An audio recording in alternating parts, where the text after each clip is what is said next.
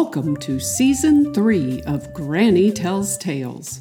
Granny Tells Tales are original ad-free stories told by me, Old Granny.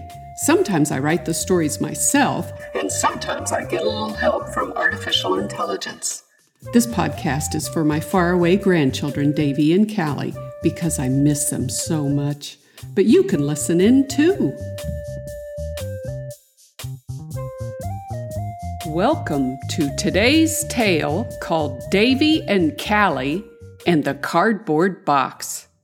This very short story was written by my own little baby child, who is a 36-year-old Amazon. It's based on a true story.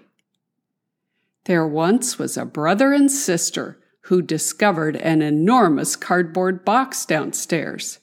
Their mother had ordered a rain barrel and left the box for them to play in. Davy and Callie saw some snacks nearby and decided to have a picnic inside the box. Callie grabbed some chocolate chip granola balls, and Davy grabbed some pretzels, and they crawled inside the cardboard box and giggled while they ate their snacks.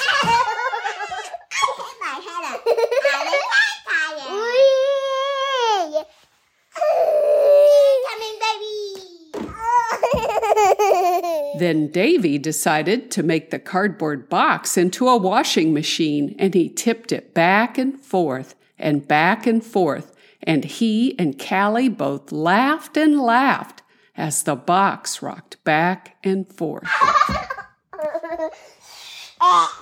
That way,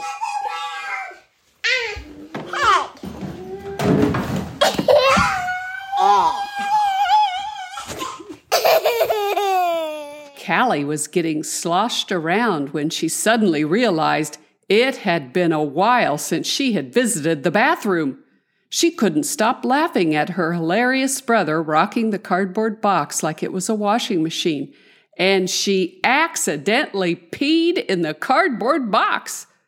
Her brother saw it happen and screamed, "Mom, Callie's peeing in the cardboard box!" And he tried to escape and tipped the cardboard box over in his haste to get away from his hysterically laughing sister. The pretzels spilled inside the box as it tumbled, and Davy is still screaming, and Callie is still laughing.